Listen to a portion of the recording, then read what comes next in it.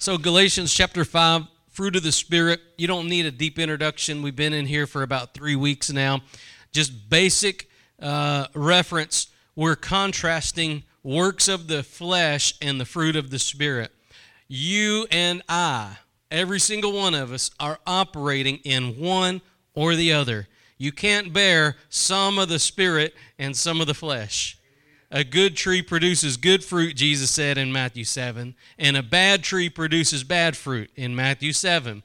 So you're not going to be able to produce love, joy, peace, and adultery, fornication, idolatry. It doesn't happen like that. If you've ever had, whenever we grew up, we had a peach tree, and it was the worst thing in my life. I don't know what was wrong with it. I think it was cursed because the peaches were horrible. They were rotten. And all my life, we never were able to eat one peach from that thing. Not one. And everybody else was growing those peach trees, and they would eat them. And, we'd go over there to their property and eat them. But ours, never. It was just a rotten tree. It was a bad tree. And so they ended up cutting it down. But, sometimes that's, it's a good illustration because it wouldn't be like, 5 good things and 5 bad things. Jesus said a bad tree has bad fruit on it. So you know a tree by its fruit. You know whether it's good or bad by the fruit it bears. If somebody is all the time causing division and stress and anxiety, if somebody's all the time, pressuring you and getting you to do things that aren't right, that's bad fruit. That's bad fruit, even though they may name the right name. They may name the name of Christ. But, Paul taught us that not everybody that says Jesus is preaching the same Jesus that he was preaching in the Bible. So things have to line up biblically. But anyways, so we have this contrast between the fruit of the Spirit and the works of the flesh. And so here we're talking about these fruit of the Spirit. And let me say this as we get into it. You don't have to try harder to get more fruit of the Spirit. This is not one of those things that you've got to try harder. This is the more you surrender to God, the more you surrender, the more you accept what Christ did for you at the cross, the deeper work the Spirit of God is going to take in you. And He's going to teach you and lead you and guide you, and He's going to be the one that produces the fruit. It's not the fruit of you. It's the fruit of the Spirit. You're not loving. You're not joyous. You're not peaceful. You're not long-suffering. You're not those things. It's the Spirit of God in you that is those things. It's the fruit of the Spirit. So just don't, sometimes I've talked with people and they're like, I just got to get more peace in my life. I got to get more joy. And they get all frustrated and worked up and they got to go buy a DVD and a this and a book and this. But it all comes down to whether the Spirit of God is working in you. And that all takes place in your faith in what Jesus did for you on the cross. You're accepting that He is the sacrifice for your sin. That all your wrongdoing, even your wrong that you did today, Christ paid the penalty for your wrongdoing. Amen? You don't work it off. Christ worked it off. You can't work it off. And everything that God has for you is available by your faith in what Christ did for you at the cross. So you don't graduate from the cross. Amen. All right, so here's the fruit of the Spirit, beginning in verse 22. It says, the fruit of the Spirit is love, joy, peace, long-suffering, gentleness, goodness, faith, meekness, temperance. Against such there is no law. And that temperance, it basically means self-control. Now, these fruit of the Spirit that we're talking about, we're in love. We're talking about love. And tonight we're going to, Lord willing, finish love. So let's go ahead and backtrack to 1 Corinthians chapter number 13. And we're going to pick up where we stopped at last time. So 1 Corinthians chapter 13, which is called the love chapter.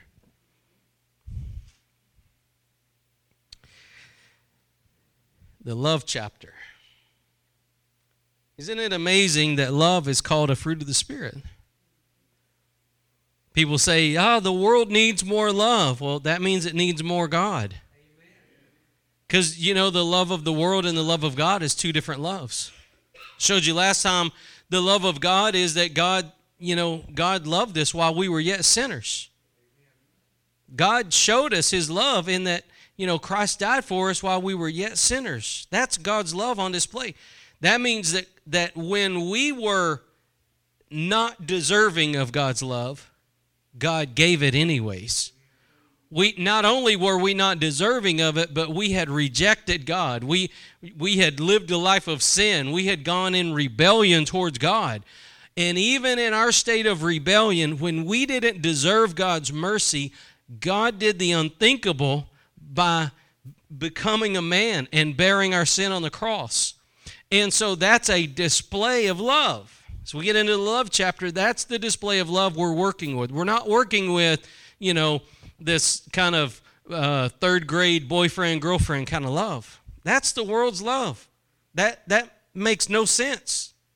That does not work in the kingdom of God. That kind of love doesn't work. The love we're talking about is a love that gives even when somebody doesn't deserve it.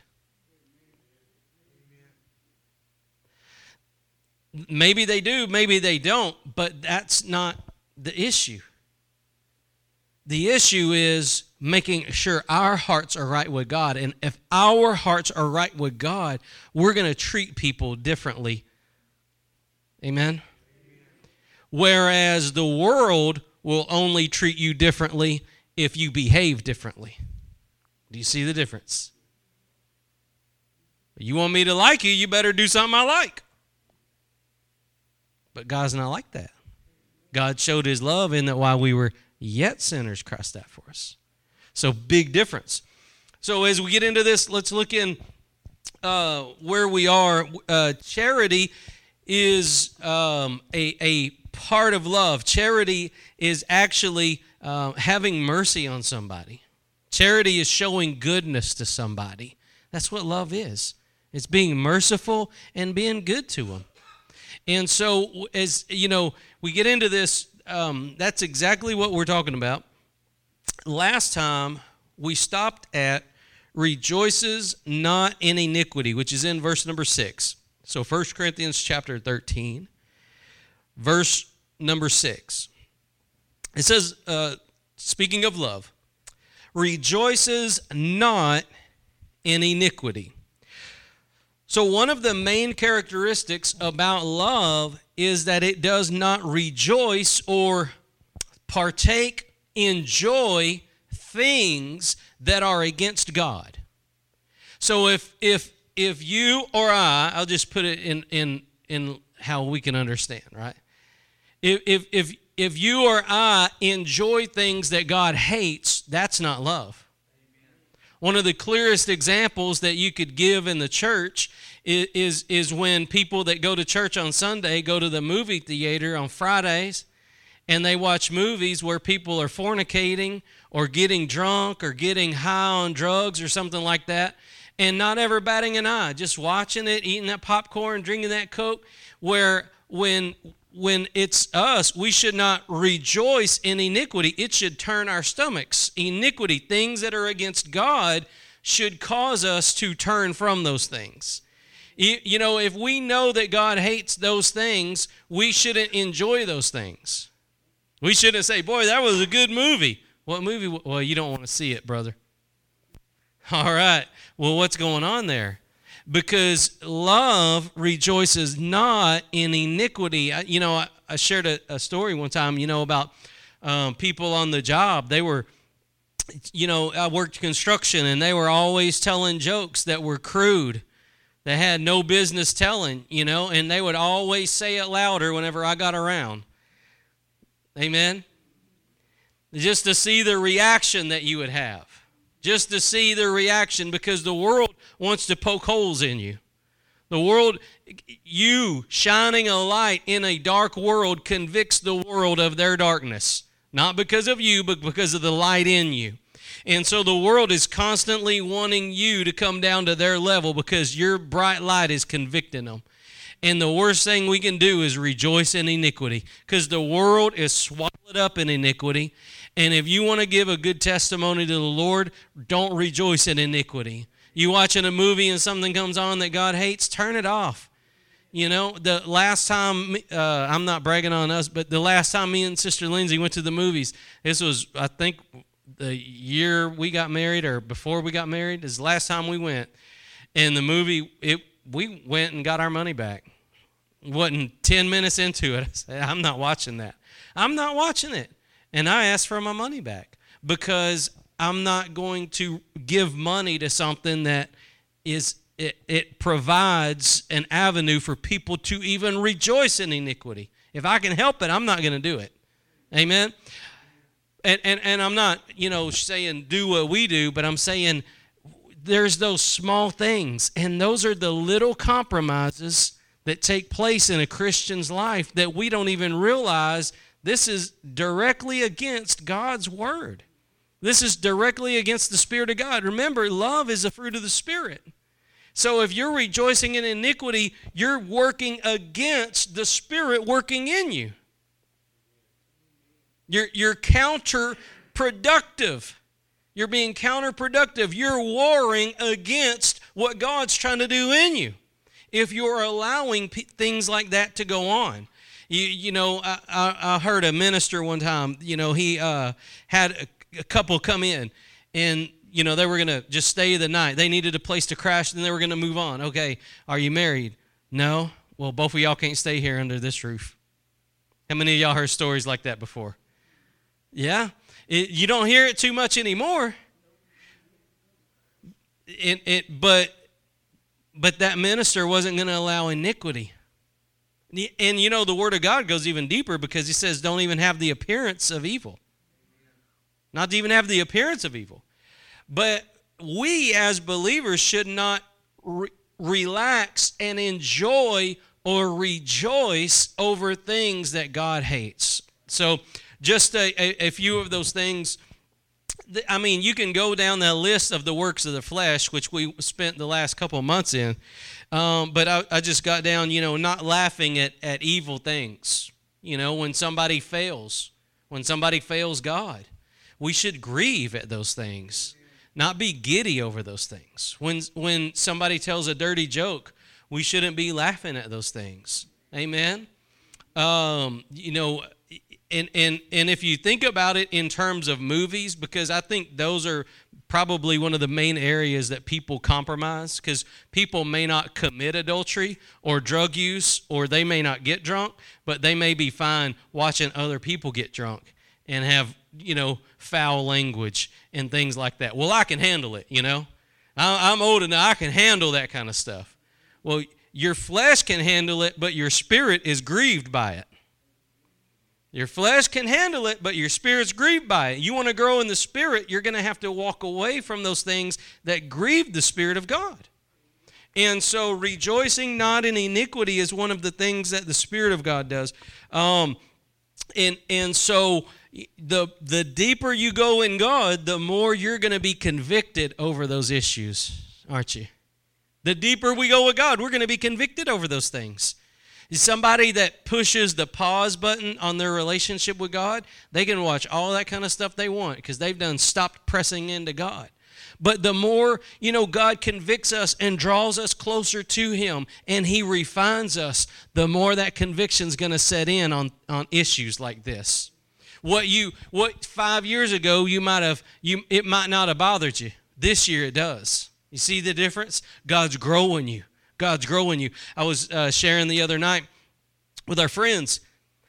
I heard a minister say, he loved to talk to the older saints because he said the walk is just different because the deeper you go, the brighter the light. Amen? The deeper you go, the brighter the light. The closer God, brings you in. But the brighter the light, the more you see the little specks. Whereas when you first started walking with God, you didn't see the specks. You thought you was all that in a bag of chips. But the closer you get with God, the more you get in tune with God, the brighter that light, the more you start seeing there's a speck, there's a speck. And so, and you're more in love with God now than ever. You want to obey Him and please Him. And so when you see those things, it grieves your heart.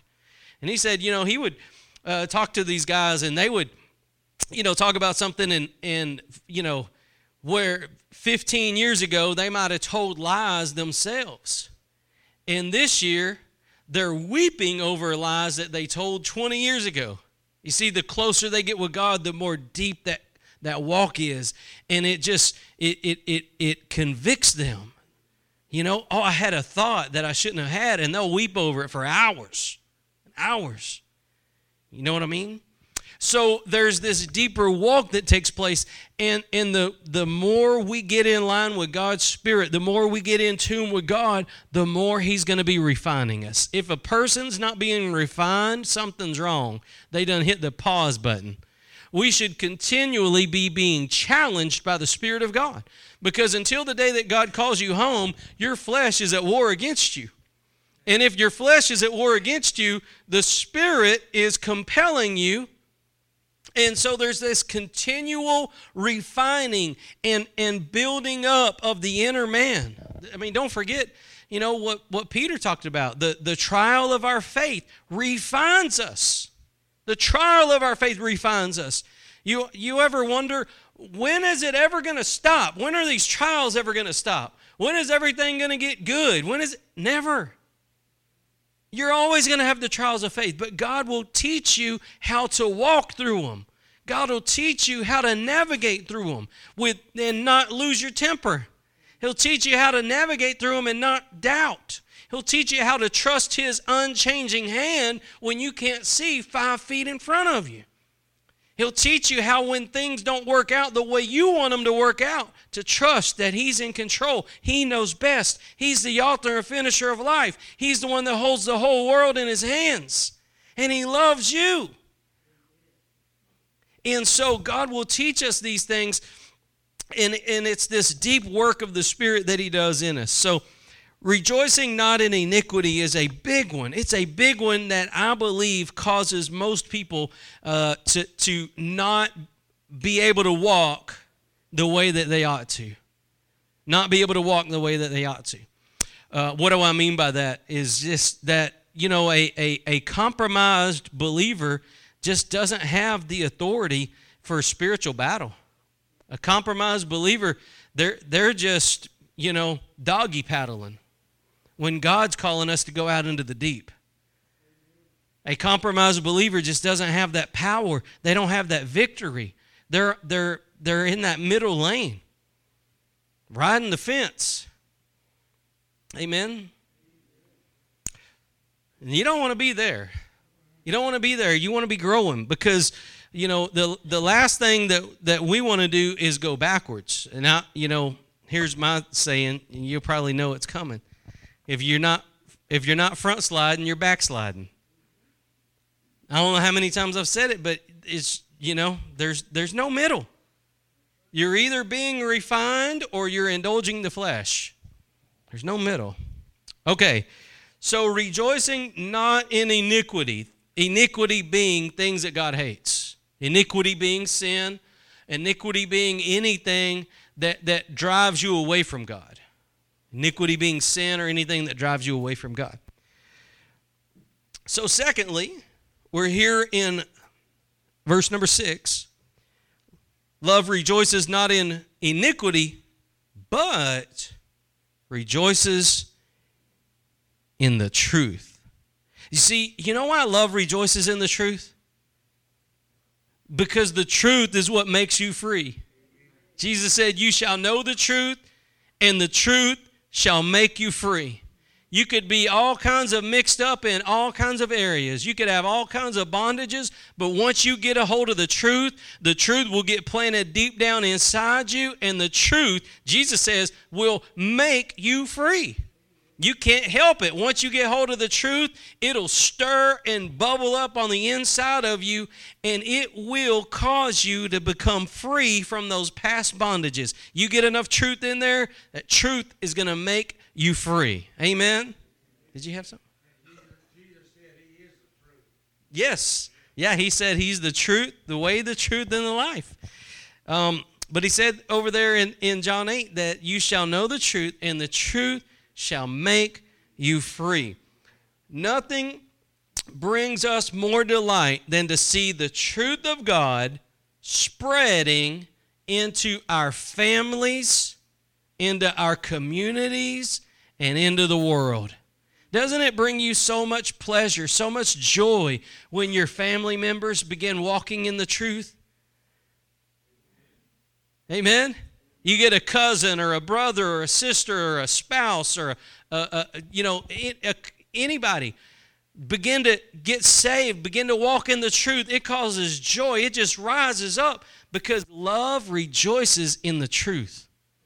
Love rejoices in the truth. And then when you see it in your community, we're praying for this community right now. This community is going through some hard times. A lot of communities are. We're praying on this one. And when God's truth begins to move in this area, we're going to be overjoyed by the work of God. And then you see it in the world. You see missionaries go out in different places and bring the light.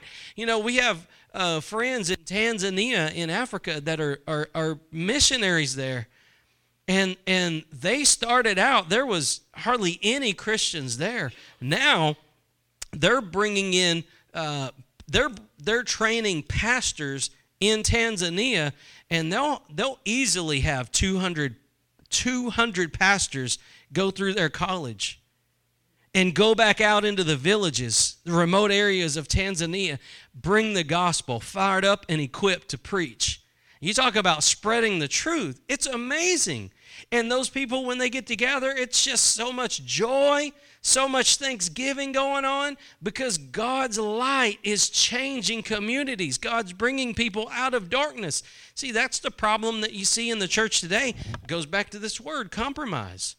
You see this the society embracing things like abortion or homosexuality, things like that God hates, God doesn't like. But the truth is what brings freedom. It's what brings people out of that. And as the church has compromised and allowed that stuff to go on and put their thumbs up on it, you've seen the joy leave the church. We might have big buildings, but there's no true joy there. There's no true fire there because there's compromise there. See, as we're not walking in the truth, you're not going to have the Spirit of God there. You'll have a spirit, but not the Spirit of God if you're not walking in the truth. There will be a spirit. Not the Holy One, that's right. Not the Holy One. So it's important that we rejoice in truth, and if we rejoice in truth, we're going to desire that other people be made free by the truth. You shall know the truth, and the truth will make you free. So nothing would give us more joy, rejoices in the truth. Nothing would give us more joy than to see a community changed as they understand what God's word says and come out of their iniquity and turn to God. We rejoice in the truth. Amen? We rejoice in the truth. Well, here's something else about the truth is we want to see all people have the same freedom we have. We don't want to hold it in. You remember the song, this little light of mine, I'm going to let it shine? And at one part it says, hide it under a bushel. No, I'm going to let it shine. See, if you've got the truth, there should be a desire in you that other people have that same truth. If God has set you free, from a bondage, whatever it may be, you can name it. If God has set you free from that bondage, there's a desire in you that others experience the same freedom. Amen? You see, rejoicing in the truth, it comes into our relationships as well, though. You see, some people can get caught up in things like gossip. Things like gossip. You know what it does? They call it tickling the ear. But it tickles your flesh. And remember, the way that I've been treating this, you're either operating in the flesh or the spirit. So if we're operating in gossip, we call it, we sanitize it by saying it tickles the ears. Did you hear what brother so-and-so did? Did you hear what sister so-and-so? We sanitize it by calling it tickle the ears, but it actually is tickling our flesh. It's arousing that work of the flesh in us. We're allowing ourselves to move out of the camp of the Spirit and go right back into the flesh. It tickles the flesh. So what does love do? It rejoices in the truth. So if somebody begins to gossip, we say, look, we don't know the truth on that issue. Somebody says, did you hear so-and-so did this, so-and-so did that? And I heard that they said, that she said, that they went. You know how those go. It gets bigger and bigger, and somebody's cousin and second aunt and somebody they saw at the store saw somebody that's seen it. But love rejoices in the truth, and you say, look, I can't go off a hearsay. I'm not going to allow my flesh to indulge in hearsay. I need the truth. I love the truth. I rejoice in the truth. I need the truth. And so if I hear gossip about somebody, I'm going to go to them. Hey, let's shine the light on that. You know, the devil likes to work in the dark. So the best thing we can do is take a flashlight. Somebody says, did you know that so-and-so is doing so-and-so? Well, let's go ask them. Let's go talk to them and see what's going on. Let's go bring the flashlight with us, right? And say, hey, somebody's talking about you. Is this true? Did you do? No, I've never been there. Well, you done shined the light on what the enemy was trying to do. Do you know that the enemy tries to do that between spouse? Cause division, cause issues, doubts. You know, those thoughts get planted in there. And between loved ones, maybe a cousin or an aunt, or you take a text message the wrong way, and then somebody else says, well, I know, they never liked you because, they did this and they did. People always, but love rejoices in the truth. Love says, well, hold on, let me go ask Aunt so-and-so. Before we get all carried away, let's go ask Aunt so-and-so. That's what love does? Love's not going to allow that iniquity. Love rejoices in the truth. So, I'm not going to allow myself to get caught up in the he said, she said, hearsay stuff. I'm going to take, they have those big old mag flashlights, I'm going to take my big old flashlight and shine my light on whatever the problem is. We're going to see exactly what it is. And that's what love does. That's what love does. Love shines a light where the enemy tries to cast doubt. Everywhere the enemy tries to cast doubt and sow division, love shines a light on it. Well, let's get a little truth in this thing. Let's figure out what really happened. Let's get down to the bottom. Because look, as long as things are done in darkness, you're not going to experience any healing. You're not going to experience any healing. What if sister so-and-so or aunt so-and-so did something? The best thing you can do is take that flashlight of the truth over there, go get down to the bottom of it, and start getting that thing repaired. Start getting that thing healed. It's better to do that than to leave things undone. And the enemy tries to get you to leave things undone so that there can be issues, sticky issues. Amen? That's his territory. It's his territory. He likes to work in that area right there and keep you pitted against one another. Keep you pitted against one another. So next time somebody begins to gossip or talk bad about somebody or talk bad about you or whatever it may be, always remember, love doesn't relish in that stuff. Love doesn't relish in that stuff. Love rejoices in the truth.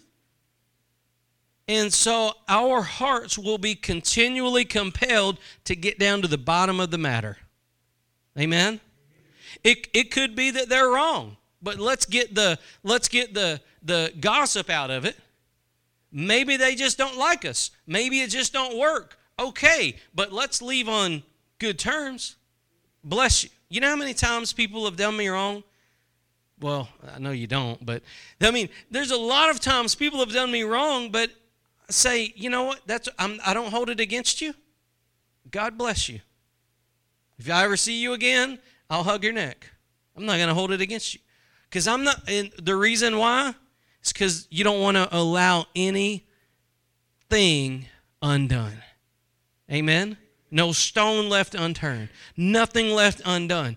Because that way the enemy can't shine or bring darkness where the light needs to shine. Amen? And so, there's a lot of times that people will do wrong and all kinds of crazy stuff. Bless them. Get down to the bottom of it. Tell them, look, I forgive you, or I'm not offended, whatever it may be, whatever you need to say. And that way they know when they leave, there's not residual hatred or enmity between you and them. I forgive you. I'm not offended. It's over. It's gone. Whatever. Now we can move forward. You go live your life there. I'll live mine over here. But at least there's nothing in between us like that.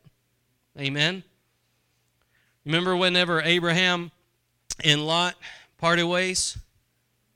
You go this way, I'll go that way, but there was nothing between them. There was no enmity between them. And that's how you do it. And then whenever Lot got into trouble, Abraham came and rescued him. Amen? Because there was nothing between them. Because there was nothing between them.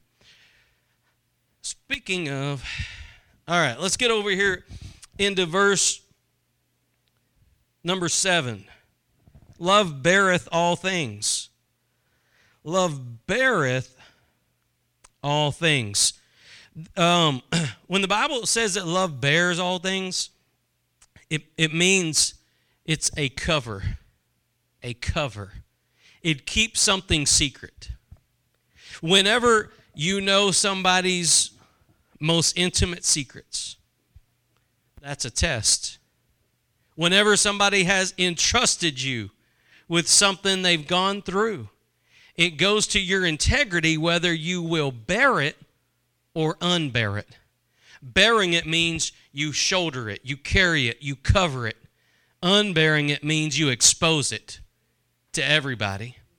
So when it says that love bears all things, love beareth all things, what we're talking about here is the fact that love covers a multitude of sins. Y'all remember that verse? It's 1 Peter chapter 4 and verse 8. It says that love covers a multitude of sins. And now what exactly does it mean that love covers a multitude of sins? What exactly does that mean? Does that mean that you just look the other way when people sin against God or against you? Think about it. If people sin against you or against God, you just look the other way and let them keep doing it and doing it and doing it because you've got to bear all things? No, that's not what we're talking about. That's not what we're talking about. We're talking about when other people fail. When other people fail and they ask you to pray with them about it, you come along beside them and you bear their secrets. You bear their wounds. You hold them. You give them a heart that they can speak to, an ear that they can talk to. You come beside them. Amen? You see, if you remember, love doesn't rejoice in iniquity. So when people sin openly and blatantly against God, God never calls you to look the other way on it. You tell them, that's sin, that's against God, I can't go with that. But when somebody has failed and they come to you and they say, look, will you pray with me about an issue? I've been, doing something I shouldn't do. You bear it. You come with them. Love covers a multitude of sin. So what does that mean? That means when somebody just keeps failing and failing and failing, you help them. Amen? But you don't condone sin against God, ever. It's a very fine line. Matthew Henry was reading his commentary on it. He said that it goes both. They both come up to a point, because you're called in one instance to reject everything that is against God, but when somebody's been knocked down in the dirt, you're called to go put your arm around them and love on them and not expose them to the world. See? And the way that you know what to do is to be led by the Spirit of God. Amen? is to be led by the Spirit of God. You remember whenever when the woman that was caught in adultery, she came, she was thrown at the feet of Jesus. Remember what they were doing? They were exposing her sin to Jesus. They were exposing it. But what did Jesus do? He came along beside her. He said, look, I don't condemn you. Now, look, go and sin no more. So there's that fine line. It's not condemning them, coming along beside them, but also saying, look, this isn't of God. You can't do that. Amen? A lot of people forget Jesus told her, go and sin no more. Go and sin no more. Okay, look, remember back whenever Noah, after the ark crashed, Noah got drunk, intoxicated, inebriated, whatever. And one of his sons came in there and saw him compromised and told others. The other two sons came in and walked backwards with a blanket or sheet and covered him. Now, which one operated in love? They didn't condone the sin. They didn't say, oh, it's okay. They covered it, but they also didn't expose it. You see the difference? Love covers a multitude of sins. So when somebody's been knocked down in the dirt, when somebody has been compromised, love tries to help them. It bears all things. Amen? If anybody in this room is going through a hard time and struggling with sin, if you're walking in the Spirit, they'll seek you out because they'll know that they can tell you their struggles and you won't condemn them, but you'll help them get things right. You'll bear it. You'll help them. Amen? That's the Spirit of God working in us, is that we bear all things. So there's this, there is a component of love that you're willing to come along beside somebody, put your arm around them, and help them get back on their feet and not expose their past to everybody, not be blasting it to everybody, but just come along beside them and helping them get back on their feet. That way, nobody ever knows that ever happened. When Noah's sons walked in and they covered him with that blanket, anybody else that would have walked in that tent, nobody else would have known that he was compromised because they would have just seen the blanket on him. You see what I mean? Love covers a multitude of sins. And so if you're going out and trying to expose everybody's, promiscuity or drunkenness and things like that, you got to watch that. You got to watch that because love bears all things. Now, what you are called to do is to expose false doctrine or false teaching. But as far as somebody's deep sins and things like that, you would be far better off going to them and helping them pray through that issue. Amen. Say somebody's a drunk or somebody's a drug addict, somebody's a fornicator, somebody's this or that or whatever. Instead of getting on Facebook and saying, everybody, hey, so-and-so says they're a Christian, but did you know that they're a fornicator? Instead of doing that, love comes beside them and helps them pray through that. Amen? It bears all things. So we don't tell them, you can't talk to me. We go seek them out so we can pray with them over those issues. That's what love does. Amen? Isn't that what Jesus did? Amen. Jesus said, I came to seek and to save the lost, didn't he? He said he came to seek and to save the lost. What are we seeking? What are we seeking? Are we on a different mission than Jesus? Think about it. What are we seeking? Most people are seeking just to make it to the other side. Jesus said he was seeking to save the lost. That means he was seeking those that are hurting. He was seeking those that are in bondage. He was seeking those that were in sin. I'll tell you one of the problems that we've had in the churches lately, not lately, a long time, Instead of seeking those that are hurting, we avoid those that are hurting. When we know somebody's been knocked down in the dirt, we go on the other side of the street because we don't want to catch what they got. Somebody comes into church not smelling right, not looking right, not acting right, we shun them. Jesus didn't shun those people. He shunned the religious folks. He shunned the folks that thought they had it all together. That's who he shunned. The people that didn't look right, sound right, smell right, act right. Jesus didn't shun those. Those were the ones he went to. Big difference. Big difference. And so if we're operating in the Spirit of God, wouldn't we be doing the same thing? Seeking people to give God's love to, not snub our nose at. You know how much better the church would be if we stopped judging each other and started loving each other? Amen? Did you see the way Sister So-and-so came into church this morning? Did you see who she brought with her? All that kind of stuff. All that kind of stuff. Big difference. Big difference in how we operate. We should be operating the same way as Jesus, seeking to save the lost. You with me?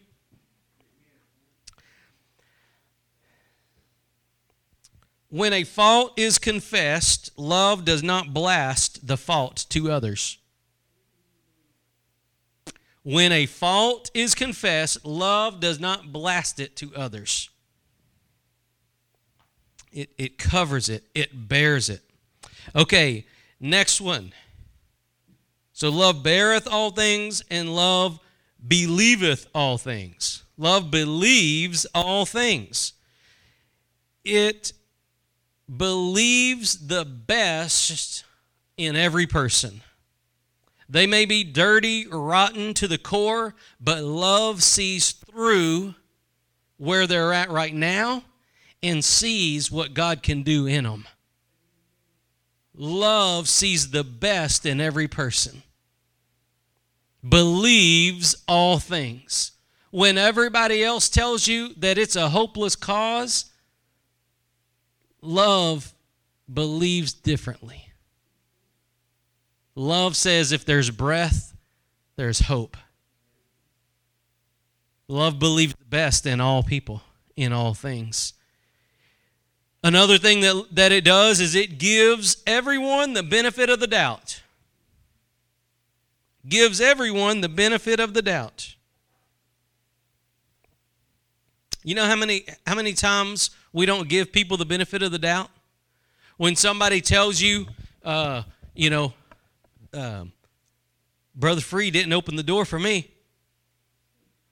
Love gives the benefit of the doubt. Love says he must not have seen you.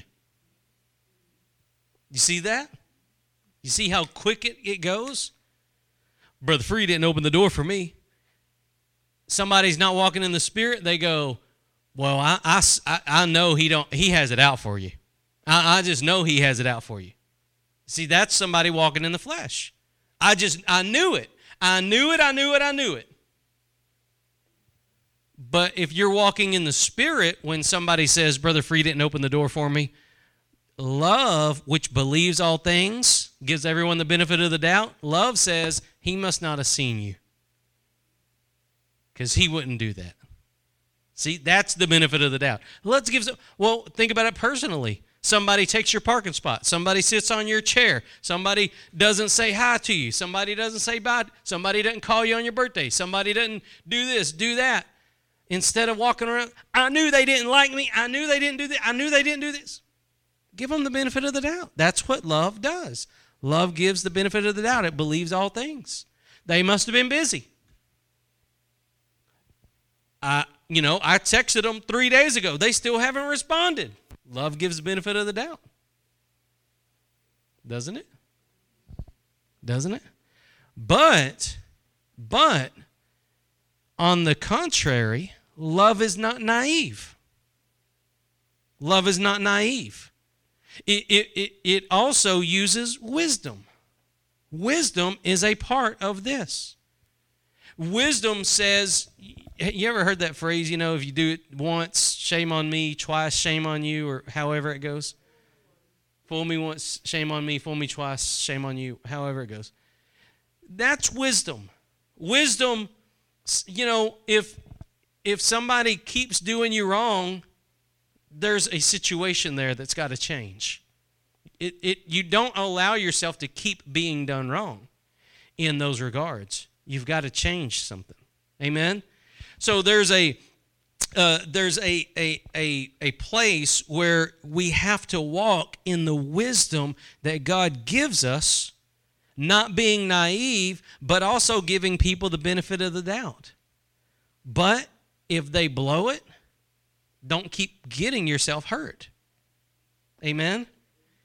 If let's say you walk in a room and everybody mocks you, everybody makes fun of you, you don't keep going into that place. You don't keep subjecting yourself to that. The first time you might give them the benefit of the doubt. Well, maybe I was wearing something funny. But it keeps going on and on and on. Look, you got to pray for them and get yourself out of a bad situation. Because if not, you'll lose your temper or worse. Amen? So there's wisdom that we've got to walk in. There's wisdom we've got to walk in. Give everybody the benefit of the doubt. Give them the benefit. But walk in wisdom. Don't be naive. That, being naive is against, actually, wisdom. It's not having wisdom. Amen? It's not having wisdom. Being naive would say, every time some new movie or some new book or something comes out, you just go get it. Well, that's naive, because if you look at what's going on in the world today, I promise you, 99.9% of the movies or books out there have an agenda that is against Christianity. And the more stuff that gets pumped out, the more it's against it. Even things that are called Christian, they're not. That one of those movies that came out recently called The Shack, billed as a Christian movie. Christian women's groups and youth groups went to this movie. Wasn't Christian. It seeks to undermine our faith in God, calling God a woman, making God human and not who He is, eternal. So, naive is, not having wisdom. So you're called to walk in wisdom. Understand where you are, what's going on. Amen?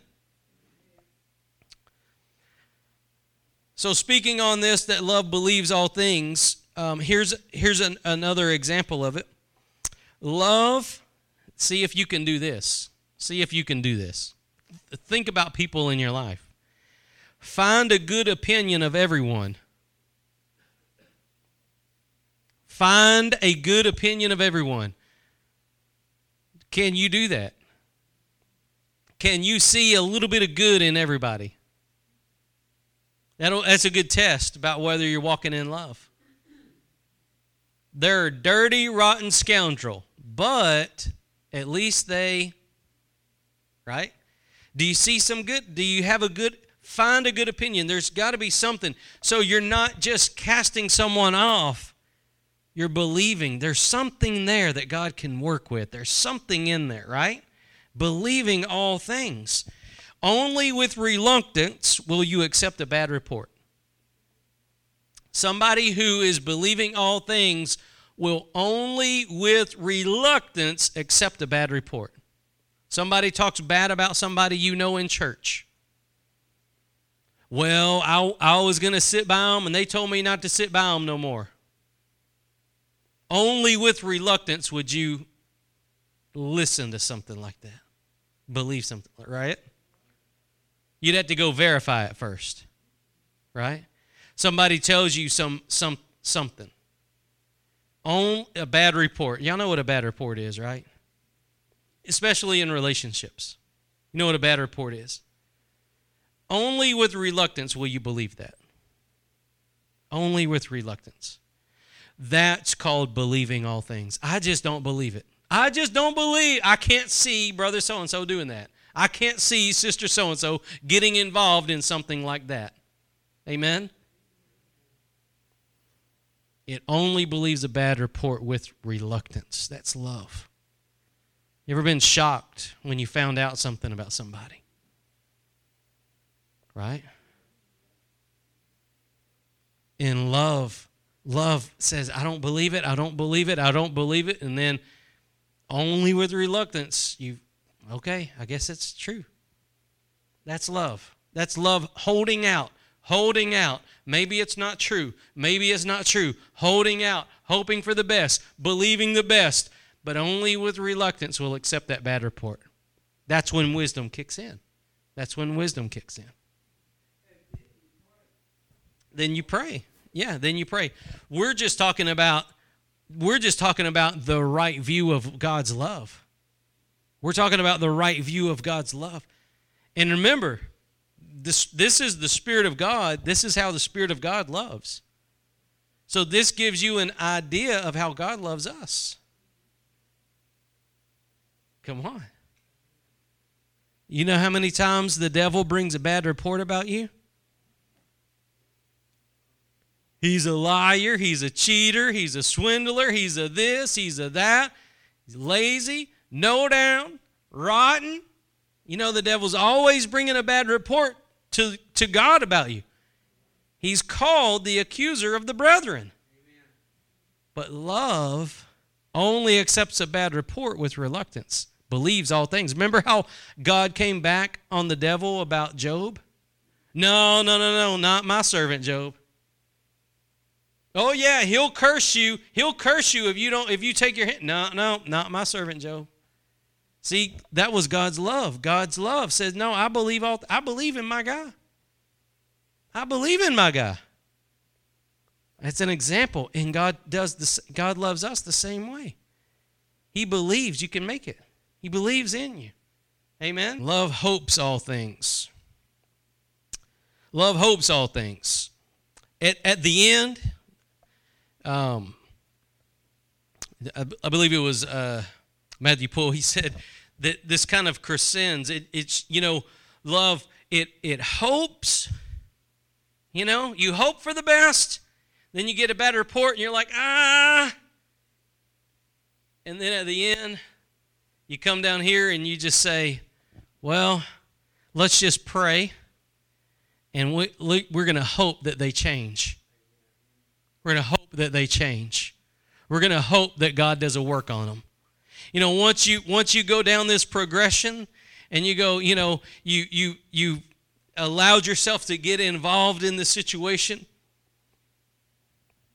You've borne things, you've believed things, and then things just don't turn out right. The bad report was true. The bad report was true. You don't say, well, I'm washing my hands with them. Love doesn't stop there. You see, when you do get the bad report, love says, okay, now it's time to pray. Now it's time to hope that God will awaken them, that God will open their eyes, that God will save them out of whatever they're in. See, this progression goes from believing, getting the bad reports, and then saying, okay, now it's time to pray. So when you're hopeful, it's hope never fades. You never run out of hope. The Spirit of God in you, when it's operating, you never run out of hope. Somebody could be going the wrong direction. Somebody could lie to you. Somebody could let you down. Time after time after time after time. And your natural man will say, they're never going to get it. They're never going to get it. I'm wasting my time inviting them to church, sharing the gospel with them. I'm wasting my time. But if you get to if you get all the way to that point, there's this last part in there that says love hopes all things. And when you get to that point where you just feel like there's no hope, there's no use, I've tried, then you get to this place where you just put it before the Lord and you hope, you pray. Say, God, I'm putting it in your hands. I know they're not too far gone, God. I know they're not too far gone. I'm hopeful, God. I'm hopeful.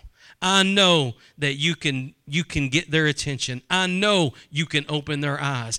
I know they're not too far gone. And you pray and you hope that God changes their hearts. Amen. It's an eternal thing. You're even if somebody's done wrong and they've gone down the same road. If you've ever, dealt with somebody that's an addict or somebody that's just not saved, or those kinds of people, you try, and it's like talking to a wall. Or you get in that cycle of up, down, left, right, up, down, left, right, up, down, left. You go, what is the use? Love hopes. That's the use. Praise. You might have to get to the point where you just pray for them. Sometimes it might be better to stop talking to them and just pray for them. Get out of the cycle. That's what insanity is, right? Doing the same thing over and over and over and expecting a different result. Sometimes you got to break the cycle. Just put them over here in this category of hope in all things. Just put them in that category. Stop talking to them. Stop worrying. Stop the insanity. Put them over here in this category and pray. Fight for them in prayer. You'll be amazed what God will do when you begin to fight for somebody in prayer. Amen? So love hopes all things. Love hopes all things. And lastly, love endures all things. It's patient. It's long-suffering. It's putting up with what you used to wouldn't put up with. That's how you know God's doing a work in you. How many of you put up with stuff you used to wouldn't put up with? Amen. Right? That's endurance. That's God's love working in you. God's love never says a trial or an affliction or an insult cannot be endured. A trial or an affliction or an insult. Love can endure those things. God's love working through you can endure any affliction, any hardship, any trial, any insult. Somebody could let you down 100 times. Love endures. Somebody could talk bad about you 1,000 times. Love endures. It endures. You never look at a situation as hopeless if you've got God's love working in there. Love doesn't complain. You see, if you're going to endure, you're not going to be a complainer. You know why? People complain. It's getting hot in here. It's getting hot in here. It's getting too hot for me in here. It's getting hot in here. It's getting hot in here. It's too hot for me here. We're complaining, and then we're going to jump. That's how we treat our trials. You start down the road of complaining, you're going to get into a spot you don't want to be in. It takes you out of the endurance boat. So complaining never helps. Complaining never helps. Complaining will put you in a place you don't want to be. Love endures, not complains. Complaining is the opposite of enduring. Just think about it. It's getting hot in here. It's getting hot. You start complaining, you'll start picking everything apart. You know, you can get it's almost like you catch a complaining bug. You start noticing one scratch over here, you start complaining, then you'll notice one here, and then before you know it, there's scratches everywhere. You start noticing a flaw in a person here, you complain about it. Then you notice you complain about it, then you start complaining, then you'll start tearing that person down to the ground. Simply because you're a complainer, not an endurer. Complaining is the opposite of enduring. So, another thing is that love, it endures evil done to itself. It endures evil done to itself. What do I mean by that? When people do you wrong. When people do you wrong. When somebody doesn't open the door for you. Love says, they must not have seen me. Right? But somebody that's got bit by the complaining bug, you don't open the door for them, they'll stand right there till you open it. How many of y'all know what I'm talking about? Huh? That's a complaining bug. And we're going to operate either in God's love or our flesh. And one of the quickest ways, that we get out of the Spirit is by compromise. But another way that we get out of the Spirit is by complaint. You start down that road of complaining, it's going to take you out of walking in the Spirit. You'll lose your victory. You'll lose your peace. You'll lose your joy.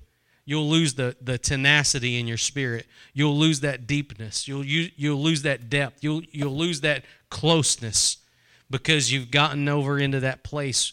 If we wanted to complain, we could complain about anything. And I'm closing, but look at politics. I'm not going to get political, but look at politics. 8 years, half the country complained. New president, the other half complains. But the nation we're still here in America. You see what I'm saying? And if you allow yourself to get in that complaint, it doesn't matter. One half of the nation, it didn't matter what Obama did. They were going to complain about him. It didn't matter what he did. He could have given, it didn't matter what he did. They would have. Then now the other half of the nation, doesn't matter what President Trump says. No matter what he does, they're gonna complain. No matter what he does. No matter what he does. What good does it do to complain like that? You see that? You see how once you get in that complaining mode, you don't stop.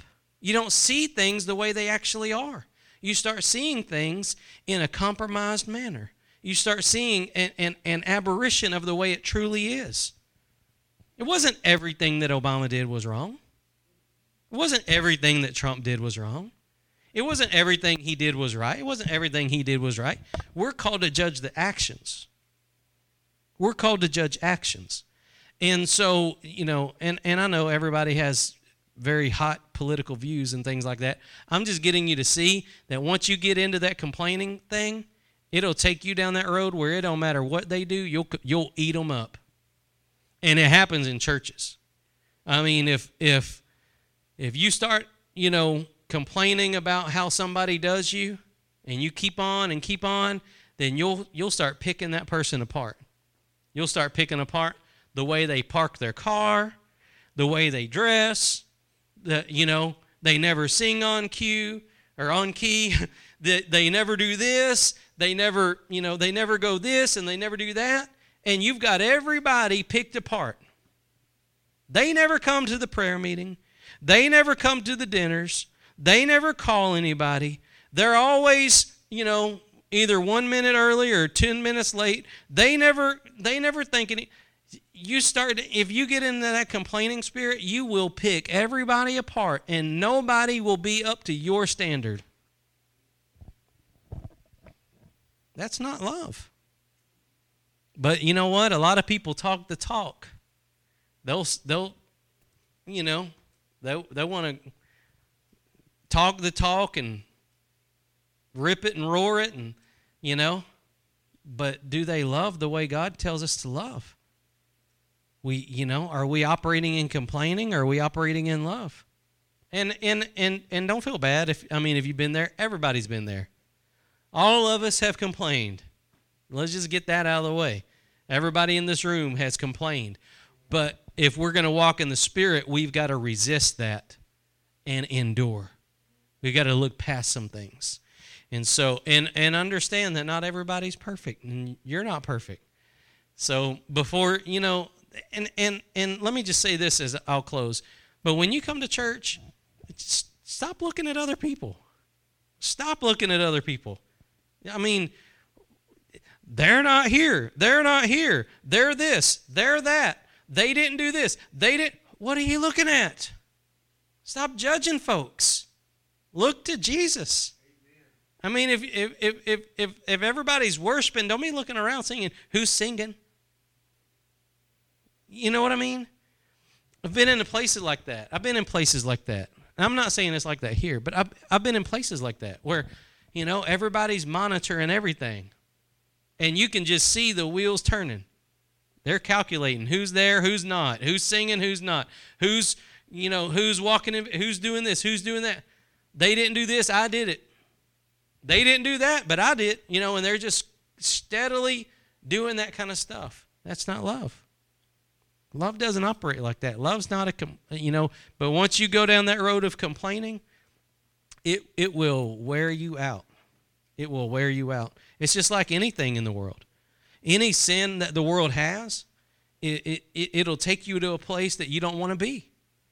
You compromise a little bit, you allow a little leaven, it'll leaven the whole what? A little bit of leaven will leaven the whole lump. You start getting into a little bit of complaining, it'll take you down a road where you start tearing people apart, and you'll be judging everybody. When somebody else gets recognition at church, if you've got a complaining heart, you'll say, yeah, but they don't ever come on Sunday night. They don't.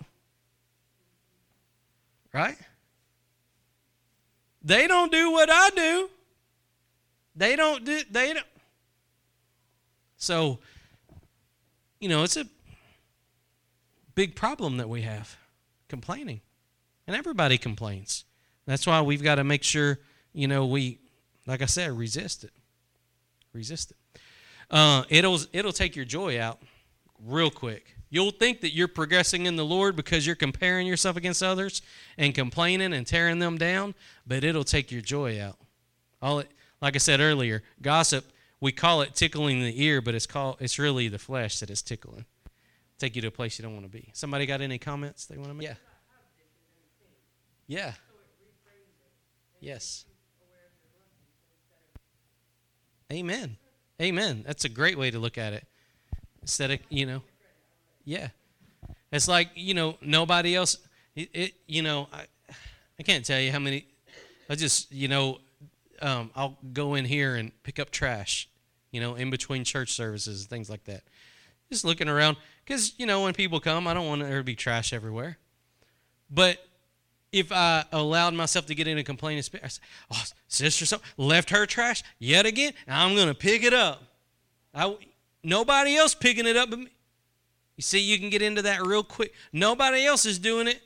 But like you said, you say, I'm not looking at what they did or didn't do. I'm saying, I'm doing this for God. This is trash. This is the Lord's house. I'm getting it out for God. When I look at it, I'm not saying, who sat here? Who was it that sat here? Hey, who sat here? You've got You see the difference? I'm just going to do, some people, they'll launch into a full-blown FBI investigation about who sat there. Do you remember? Did you see who did that? Did you see who left that there? Who did you see? No, take notes. Who did you see? Take notes. Who did you see? And they'll get to the bottom of who left that candy wrapper there because they're going to get them. When love just says, hey, this is something I get to do for God. I'm getting to pick up this trash for God. I'm getting to clean the house of God for God. It's a joy. Well, I don't want to pick up trash I don't want to pick up thousands and thousands of pieces of trash. No. But it's a joy to be able to help the Lord's house look better. Really? You actually saw that? Now that's funny. They went into a full-blown FBI investigation, huh? Took notes and everything. How sad is that? Oh, yeah, the hamster wheel. Yes. It is. It is. Yeah, that's right. That's right. Amen. Amen. Yeah, it is like a hamster wheel. Once you allow yourself to get in it, you got to work to get out of it, because it'll keep you in that place. Because it's like if I've heard it said like this before, but if you begin to see faults in others, Satan will bring you a flashlight, or you think you don't have none. But if you're looking at faults in others, the devil will bring you a flashlight. So if you allow yourself to get into that place, just be forewarned, the enemy of your soul will help you out. Will help you out. So it's kind of dangerous. But yeah, that's what complaining does. And it robs you from being the person that God wants you to be. Instead, if all we do is complain, when the opposite is, if you see somebody not doing right and you complain about it, why don't you go help them out? Well, easiest thing is to pray for them. That's the easiest thing to do. But roll up your sleeves, go over to their house and help them out. Amen? Help them out. So, anybody else want to say anything? Yeah. Yeah, that's right. Yeah, we hope. Yeah. I think and I don't use other versions, but I believe the Amplified Bible, it says that love's hope is fadeless. Fadeless. So hope is fadeless. That means you don't take it down a notch to where you just stop hoping for them. You hope for them completely, fully, all the time. You're exactly right, though. You're exactly right. And when you look at the world's love, the world loves in order to get something. Actually, the world wants you to give them something before they give you something, right? I'll do this if you do that. I'll do this if you do that. Now we got something cooking. But if you look at it from God's perspective, the way God loves, God so loved the world that he gave. And not everybody loves God back. Some people reject God's love, right? And that's where you see his long suffering. That's where you see his long suffering. But the patience is running out. There's going to be a day whenever there's judgment day. But as it is right now, you see a perfect image of God's love in the fact that he gave, but not everybody loves back. So, but the offer's still there. The offer's still there. Even to the deathbed.